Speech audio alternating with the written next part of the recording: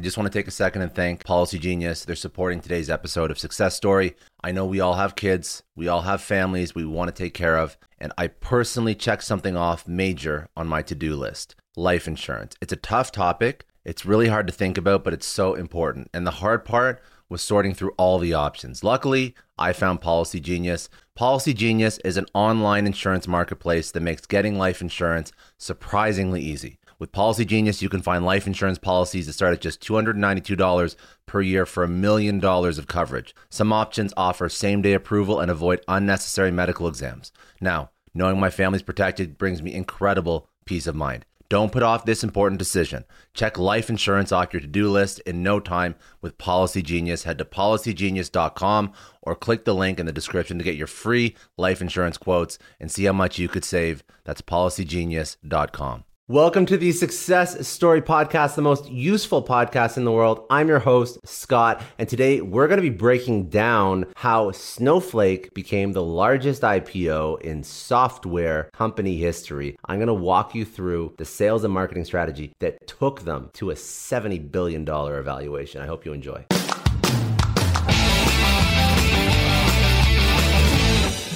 Okay, so let's talk about Snowflake and why I'm even doing this piece. So when I first was looking into some case studies, I like putting together case and marketing studies, I'm a nerd like that. I saw that there was a lot of interest on Snowflake, and when you go on YouTube, you see some people talking about Snowflake, but most of the discussions about Snowflake are investors wondering why the hell they grew so much and how they grew so quickly. So I thought, you know what, hell, I'm from a sales and marketing background. Let's try and do a little bit of a deep dive and break it down. And there is some information out there, but I want to disseminate it to you and walk you through why it was so effective, why their strategy was so effective. And also, when you start to look at their strategy for selling and marketing to major customers, it's actually not that surprising why they grew the way they did. But let's get right into it. Now, if you don't know what Snowflake is, you may be wondering, well, isn't it just another software company, another Silicon Valley story? Well, it is the largest IPO in software company history. That's one thing. But also, to give you an idea of how impressive this IPO was, you know Warren Buffett, you know Berkshire Hathaway. So they have not invested in an IPO in 50 years, but they invested in Snowflake. This is a big deal. This is historic IPO. So let's walk through Snowflake. What do they do? So Snowflake is a cloud data warehouse provider. So they provide server services to companies. So big companies, they need a lot of server space. They don't have it all on site, or they don't have, the expertise to have that level of server space on site. That's why Amazon is such a huge company, because lots of companies use Amazon for server space and cloud space and whatnot. But Snowflake offers these services to customers. Now, what Snowflake offers is not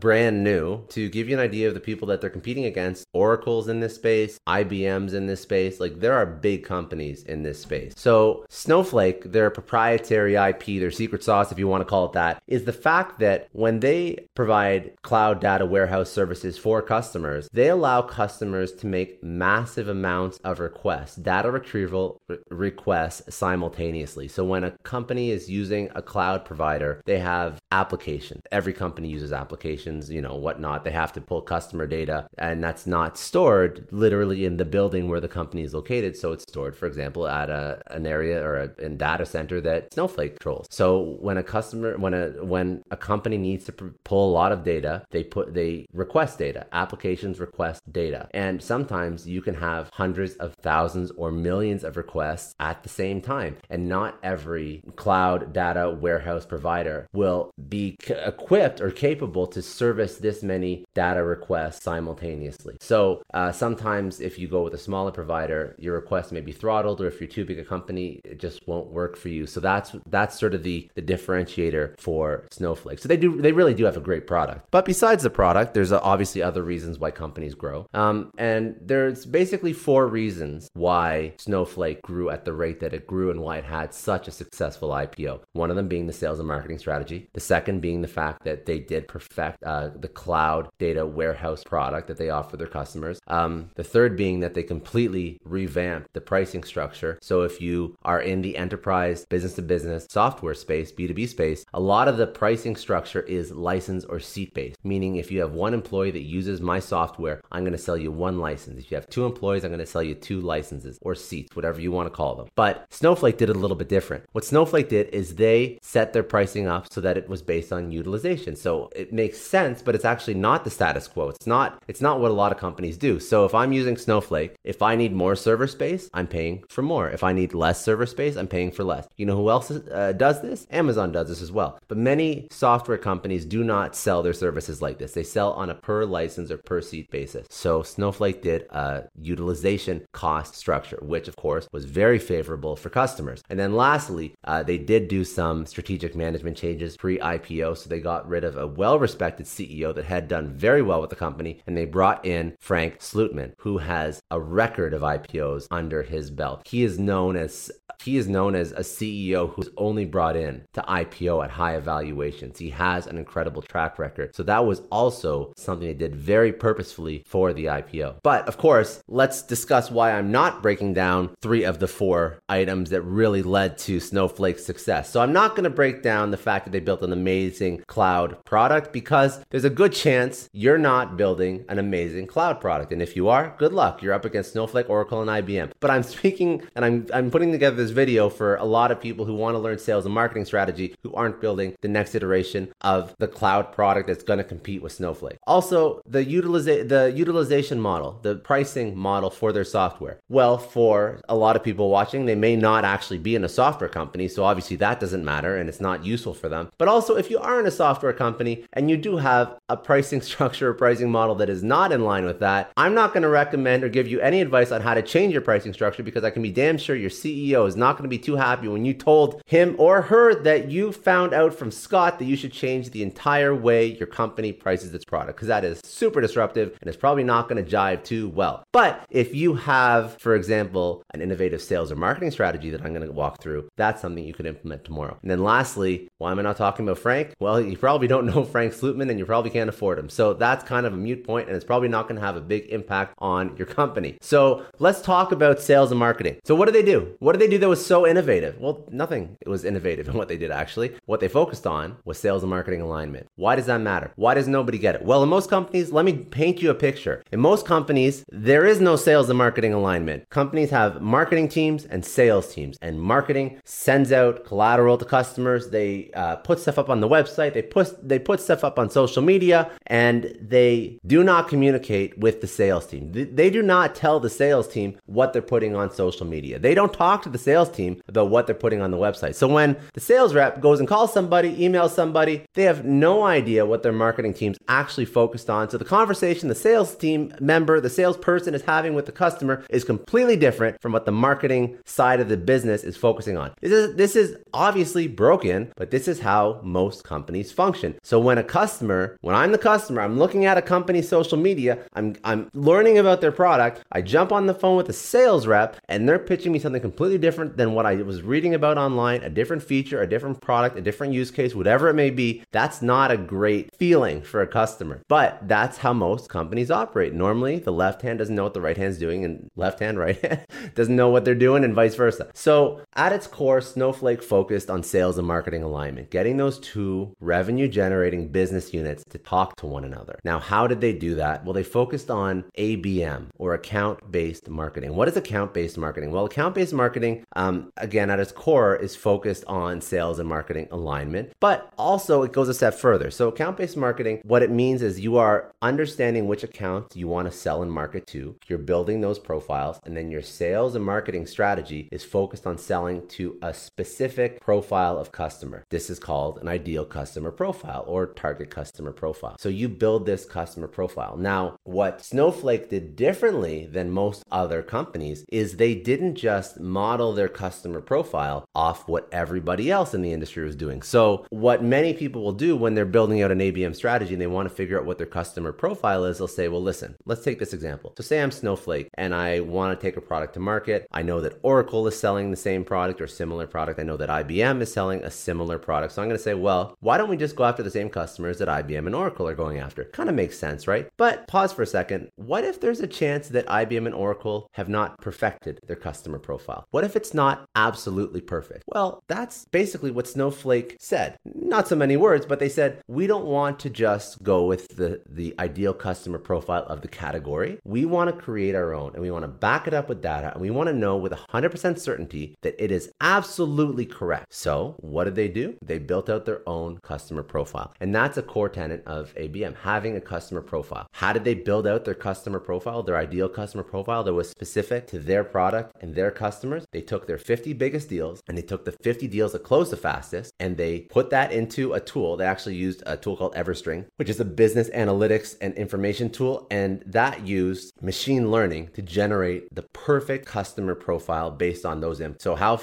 which customers close the fastest and which customers are the biggest deals, that's who we want to target. And that's what Everstring did for them. So now they had their customer profile and now they can use that for their marketing team and their sales team. But they took it a step further and they didn't just let this customer profile be static. They constantly tested this model. So when they closed 50 new customers based on that customer profile, they brought them in to this tool. They modeled out a new ideal customer profile. So they kept getting more granular. They kept getting more specific and more exact about what that customer profile was. So now they have this constant iterating process of developing this customer profile, of refining this customer profile. And now that's what marketing and sales runs with. So marketing is marketing to this customer profile. Sales knows exactly what marketing's doing because they're working off the same customer profile and they're communicating. And this is how you do proper ABM, account-based marketing. Now, one more thing they did was they did a specific one-to-few, one-to-many sales outreach strategy. What does this mean? Okay, so when Snowflake was first starting out, they had roughly 30 sales reps. They assigned 100 customers, and these are enterprise customers, so they're like huge companies is a customer, to each of these sales reps. What the sales reps did is they split their outreach. So they did one-to-few, one-to-many. The one-to-many is automated. So they took 90 of the 100 customers and they were sending automated outreach to employees within these 90 customers or companies they were targeting. Then the one-to-few. The one-to-few was personalized outreach to the top 10 customers that they wanted to personalize outreach to every employee of every company that they were reaching out to. So because these were enterprise companies, they were probably reaching out to 10 to 20 to 30 different employees within each one of those 100 customers. So when I say customers, not just one person that they're actually communicating with, they would reach out to multiple people within each one of those customers. But 10 of those customers, it was all personalized. And by the way, the act of reaching out to multiple people within a company to try and close a deal, that's called multi-threading. It is a very good strategy for enterprise, large deals when you're trying to close a deal. Not going to get too much into that right now, topic for another day, but look it up. And if you are in the enterprise space, you should try multi-threading. So now we have this one-to-few where they're doing personalized outreach to 10 customers and one-to-many where they're doing automated. What this allows them to do is to personalize to the customers that they really want to close. Then they also have automated so that they can have some scale, because of course you cannot personalize everything to everyone all the time. So you have a nice healthy mix of both personalized and automated, and that obviously did quite well for them because they kept bringing in more customers. They kept refining their customer profile and,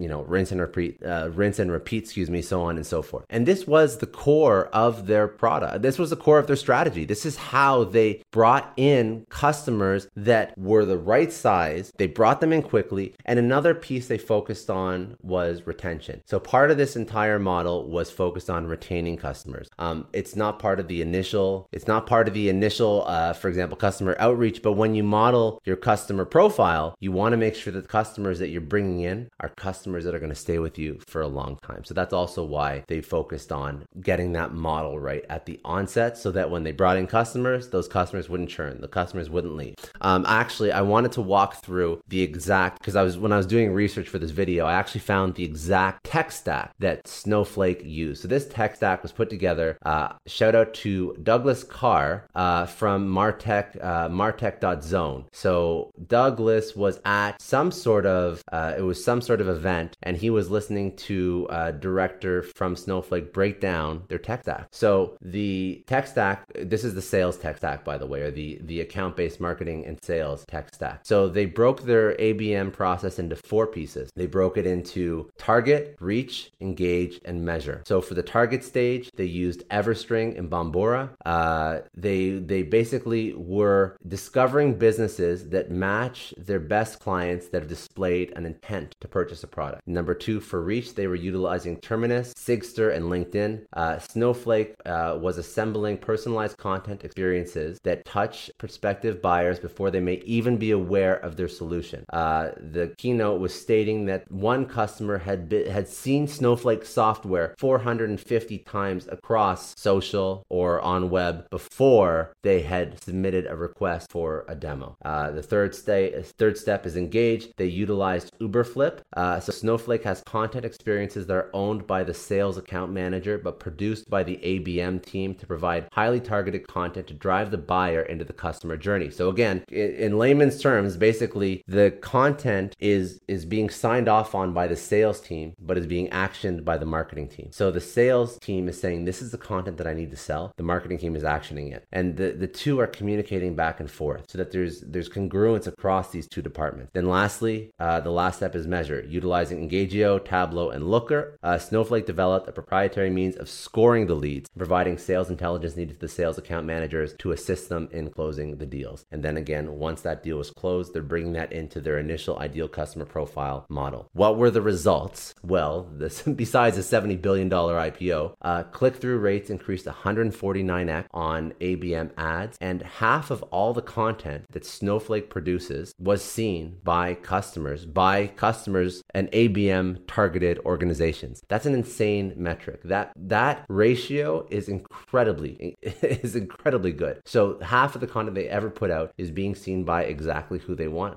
They want that person to see the content. So basically, the story of Snowflake is they focused on alignment across marketing and sales. They threw out any preconceived notions and used and trusted data to provide that model. And then they adopted traditional outbound to allow their sales team to scale, but they made sure when they were doing that outbound, they were still communicating with their marketing team. Anyways, this obviously is all the right pieces of what a modern day sales and marketing process should look like executed properly. You'll hear a lot of people speak about different components that I mentioned today, but a lot of people do not execute it religiously, properly, strictly. So you have to trust the process. You have to trust the data. And that's exactly what Snowflake did. And that's why they were so successful. Anyways, if you like this case study and this rundown of Snowflake's process, hit that like button, hit subscribe, and leave some comments below. Let me know who else you want me to analyze and break down their sales and marketing process. Have a great day.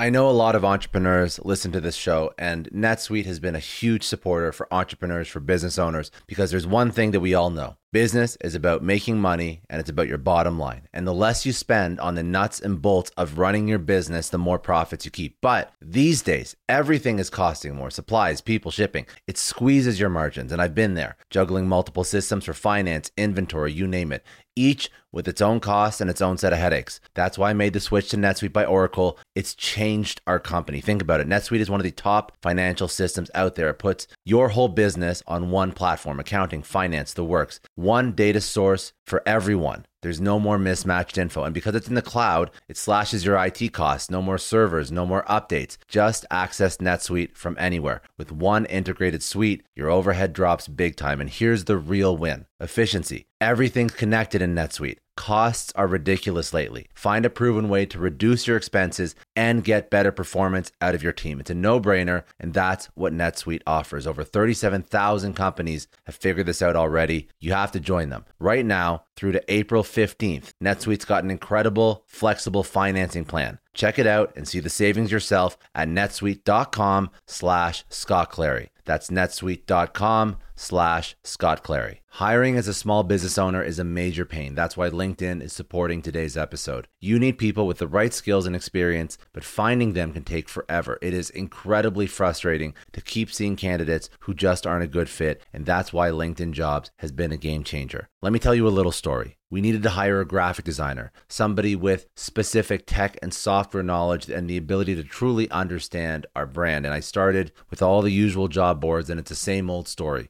tons of irrelevant applications. No one's really matching my needs. I tried LinkedIn Jobs and the quality of candidates was just on another level. People with impressive portfolios, relevant expertise. I finally felt like I was interviewing the right people. That's truly the power of LinkedIn's massive professional network. You're tapping into this huge pool of talent you simply wouldn't find on other sites. It's about finding those niche candidates you actually need. And with the right people in front of you, hiring becomes a breeze. Did you know that 86% of small businesses find a qualified candidate on LinkedIn Jobs within 24 hours? That is how well their system works. Honestly, do yourself a favor and try LinkedIn Jobs next time you're hiring. You can post your job for free at linkedin.com/excellence. That's linkedin.com/excellence. Terms and conditions apply, but it's definitely worth trying out. I don't know about you, but the idea of being harassed, scammed, or even worse, all because somebody found my personal information online, that's terrifying. Our political opinions, our addresses, even stuff about our families, it's out there for anyone to grab. And did you know that data brokers are allowed to sell information on over 98% of Americans? It's scary stuff. That's why I've partnered with Delete Me. I personally use Delete Me. They're a big friend of the podcast because I put myself out there online. So safety is a huge concern. It's really scary how easy it is to find someone's details and information, but Delete Me creates a layer of protection that we all need. You tell Delete Me what you want gone, and they make it disappear from those sketchy data broker sites. And Delete Me doesn't stop. They constantly monitor the web to keep your information off those lists. It's like having a privacy watchdog that never sleeps. You need to take control of your data and keep your private life private by signing up for Delete Me. They're giving a special discount for all Success Story podcast listeners. Get 20% off your Delete Me plan when you go to joindeleteme.com/success and use promo code success at checkout. The only way to get 20% off is to go to joindeleteme.com/success and enter code success at checkout. joindeleteme.com/success. Hey everyone, I just want to take a second and thank the sponsor of today's episode, Heaven Hill Bottled and Bond Bourbon. Now, I don't have a lot of liquor sponsors on this show. Heaven Hill Bottled and Bond is actually one of my favorites. I've drank it for a few years now, and this is why we actually decided to work together. Heaven Hill Distillery, family owned since 1935, is a great entrepreneur story too. So there's 5 brothers. They filled their first whiskey barrels back in 1935, and their legacy still lives on today. Heaven Hill Bottled and Bond is aged over 7 years. That's 3 more than required by the Bottled and Bond Act of 1897. This means the best quality, the best purity, and the best consistency. This is not just average bourbon. It's the winner of the double gold medals at multiple 2023 World Spirits competitions, and they've won the very prestigious Triple Still Award. It's a very big deal in the liquor and bourbon world. Heaven Hill Bottled and Bond boasts an exceptionally smooth oak flavor, while its aroma offers a sweet blend of caramel and smooth vanilla. If you love bourbon, you need to try Heaven Hill Bottled and Bond. Available nationally, look for a bottle at your local store. Heaven Hill reminds you to think wisely, drink wisely. Think back to your last few days in the office. Did any of them leave you feeling really accomplished? Not the kind of day where you're running around like crazy, but where you've made real progress on something that matters. Because being busy doesn't always mean being productive, and I bet we've all been there. And maybe it's time to rethink what it means to get things done. Today's episode is sponsored by Belay, and what they help you do is, instead of getting sucked into emails and to-do lists, they help you delegate tasks and focus on big goals. They can connect you with top-notch US-based talent who are ready to take on those time-consuming tasks that bog you down. Let's be real. There are way more important things you could be doing than bookkeeping or wrangling a packed inbox. They have virtual assistants to handle all of those pesky administrative tasks, or accounting professionals to take care of all your financials. But here's the best part. You don't have to waste weeks searching for the right person. Belay's personalized matching service works quickly, sometimes matching you with the right talent to take stuff off your plate in under a week. Are you ready to try a different way of working? Check out Belay's list of the top 25 things you can delegate to a virtual assistant. It might just change your business and your life. Text SUCCESS, that's SUCCESS, to 55123 to get the list and to start transforming your to-do list with Belay.